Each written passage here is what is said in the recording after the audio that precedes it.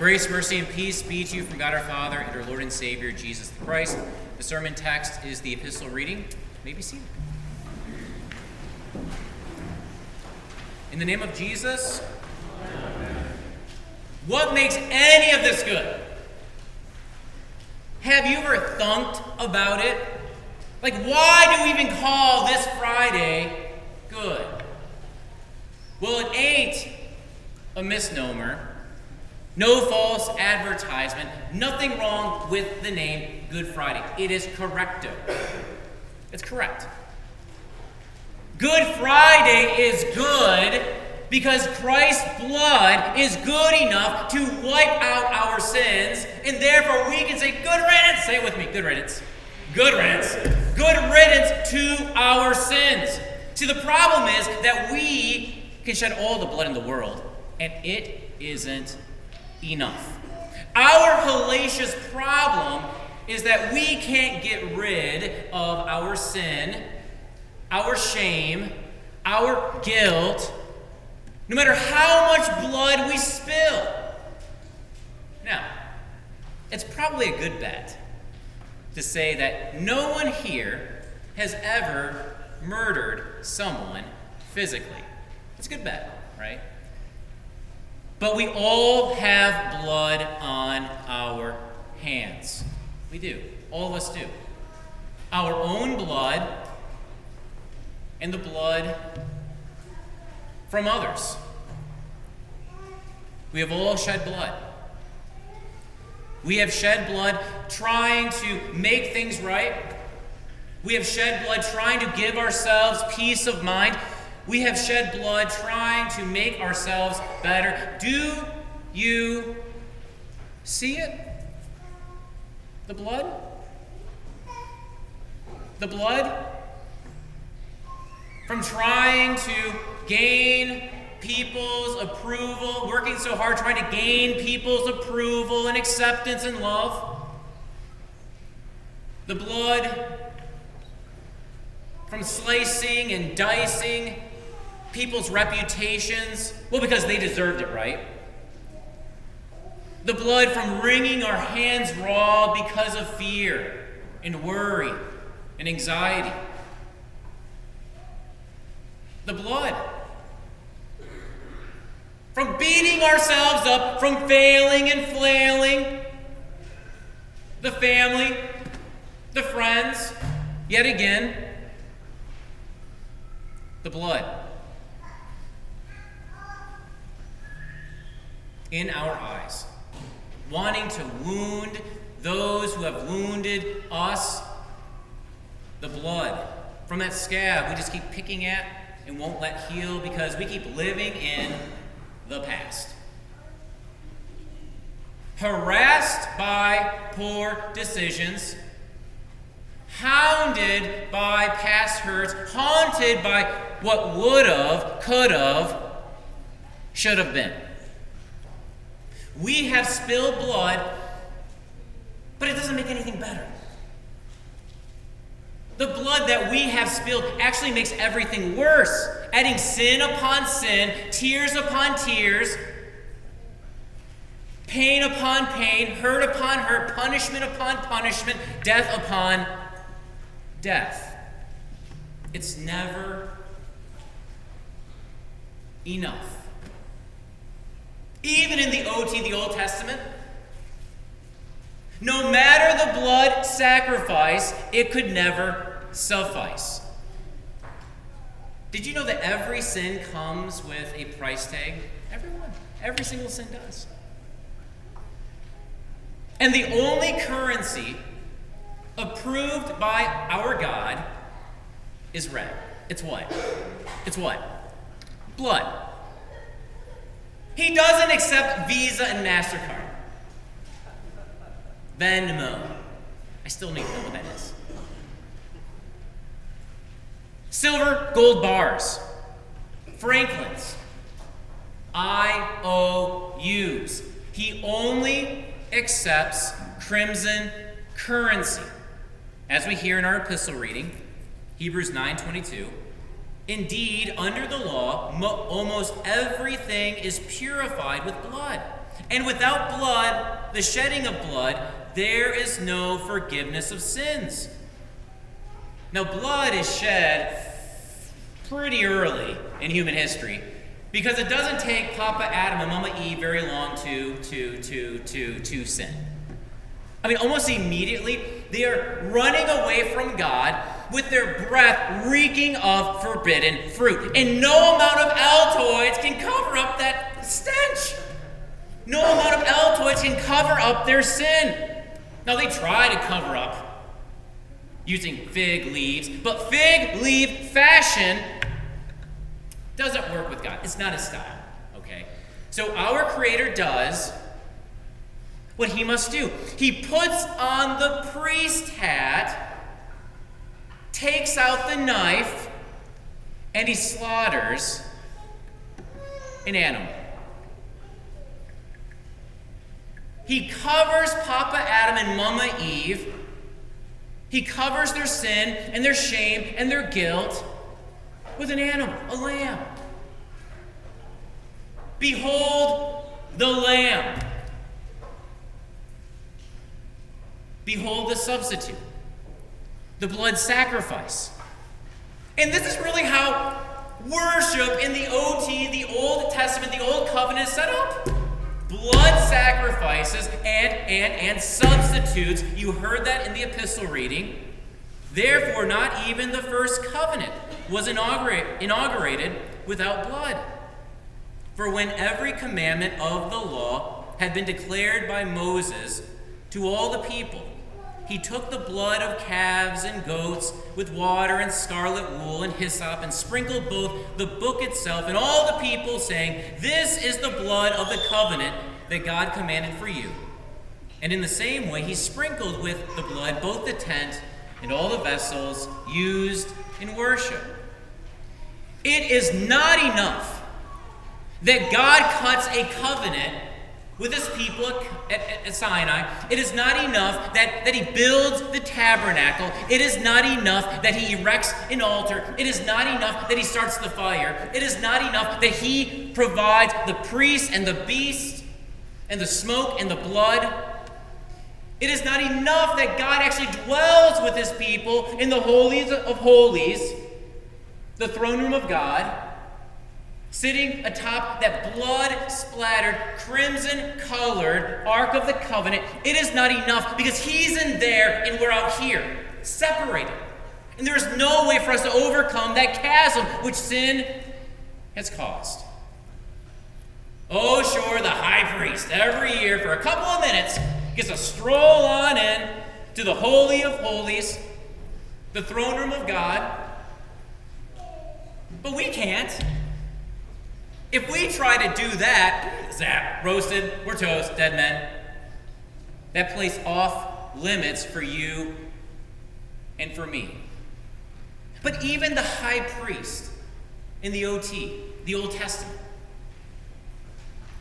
that entered the Holy of Holies, those men, their days were numbered. Their days were numbered. All life long, pushing these not enough sacrifices. And so, toward God. So the blood can't stop. Just kept flowing. They could never say, "Good riddance." More and more and more blood was necessary. And why is that? You know why. Animals don't equal people, and people don't equal animals. No animal can be a perfect sacrifice, a perfect substitute for man. I mean, we could slaughter all the furry critters, including our animals and our dogs and our cats. You're really gonna like Pastor now, okay? So we could sacrifice all of the furry critters on the face of planet Earth, and it still wouldn't be enough. We would still be stuck in our sin, on the highway to hell. Just as we sing, with a beautiful hymn actually during Lent, "Not all the blood of beast on Jewish altars slain could give the guilty conscience peace or wash away the stain. One day, though, everything, absolutely everything salvationally changes. Mary had a little lamb. And that little lamb goes uncomplaining forth as the sacrifice, as the priest, as the substitute.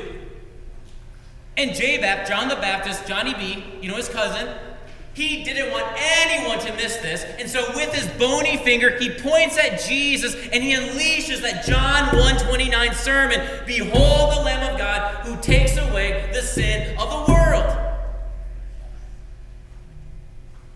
Johnny B wasn't off his rocker. Totally spot on. Jesus actually agrees with cousin John, and he does so from the cross. Yes, Jesus, suspended between heaven and earth, stapled to that cursed stake, cries out, "It is enough." Because his blood is more than enough. The trail of blood throughout the OT, the Old Testament, leads to the birth of an infant priest who would go to Calvary and sacrifice himself for you, for me, for everybody. His temple is his body. His vestments are his flesh. And the blood that he will sacrifice coursing through his veins. His spilled blood spells done. His blood will accomplish the redemption job. As the epistle reading tells us, but when Christ appeared as a high priest of the good things that have come, even through the greater and more perfect tent, not made with hands, that is not of this creation, he entered once for all into the holy places, not by means of the blood of goats and calves, but by means of his own blood, thus securing what kind of redemption? A temporary redemption? No, an eternal, forever redemption. Eternal redemption. Eternal redemption. To redeem means to set free. And that's what Jesus does at Calvary. A life for a life. There's a prisoner swap that occurs on the Friday called Good. And there is actually a prisoner released, isn't there? Right before Jesus is crucified. Do you remember his name? Anyone want to take a stab at that? Barabbas. Barabbas. Do you know what his name means? Son of a father. Son of a father. I'm looking at a bunch of Barabbases out there. Hi, Barabbas. Hi, Barabbas. Oh, hi, Barabbas. Hey, there's another Barabbas over there. Look at all these Barabbases. Oh, hi, my name is Barabbas. We are all Barabbases because we are all sons and daughters of Father Adam. We are conceived and born in sin. We come into this world unable to save ourselves, no matter how much blood that we shed, that we spill. And Barabbas really liked to shed blood. He was, after all, a homemaker, a barista. He worked at Dow. No, he was an insurrectionist. You know what those guys do? They disrupt order. They're rabble-rousers. They're trying to overthrow the government. Violence was kind of like his thing, his cup of tea. He shed lots and lots of blood. He had a middle name, Treason. Treason. Yeah, that's his middle name. See, every sin dear friends, is an act of treason against our God. Every act of sin is us, thumbing our noses at God and saying, God, you do you. I'm going to do me. I know what's best for this pretty face that I see in the mirror every morning. Yeah, God, bug off. See you later. Bye-bye. Toodles. I can do this on my own. Go my own way. Thank you very much. Every sin, dear friends, comes with a cost. And we know what that cost is. The law of God spells it out clearly. The wages of sin is death. Death is the punishment that we deserve.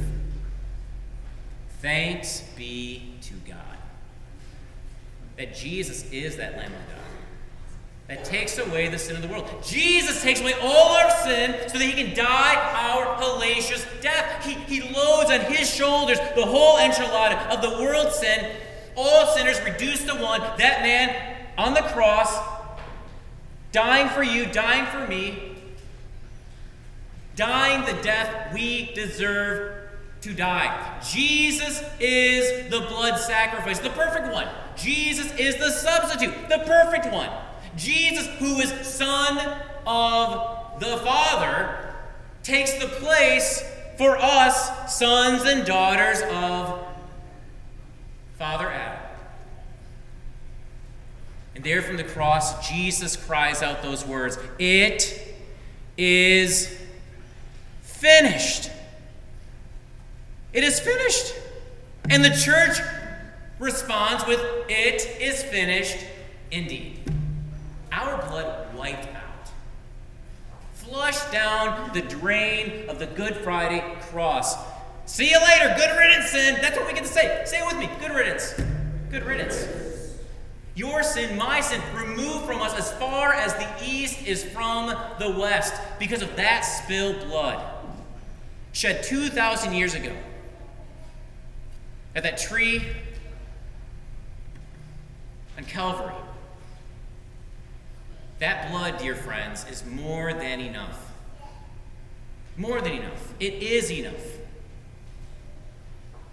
The blood at the font, covering you and me. Making it so that we can stand before holy God, and he accepts us, he's pleased with us, he's so tickled with you and with me. It is enough. His blood pumped into our hearts, giving us peace that no fear, no anxiety, no worry can ever take away. It is enough. His blood beginning to heal our wounded heads and our wounded hearts. It is enough. His blood covering all of our faults, all of our foibles, all of our epic fails. It is enough. His blood giving us the lens through which we see every single human being as loved by God. And so we love him, we love her. We see everyone as gift. It is enough. His blood redeeming the past, bringing good out of the bad. Now, most of this, of course, we won't see until the resurrection, but we will. We'll have that Joseph aha moment and see how God was working good in every nook and cranny of our lives. It is enough. His blood painting our lips and our tongues and our hearts red at the Lord's Supper. So that death passes over. It is enough. His blood paving the path to paradise. It is enough. His blood is the reason that this Friday is so good. It is enough. Come soon, Lord Jesus. Amen.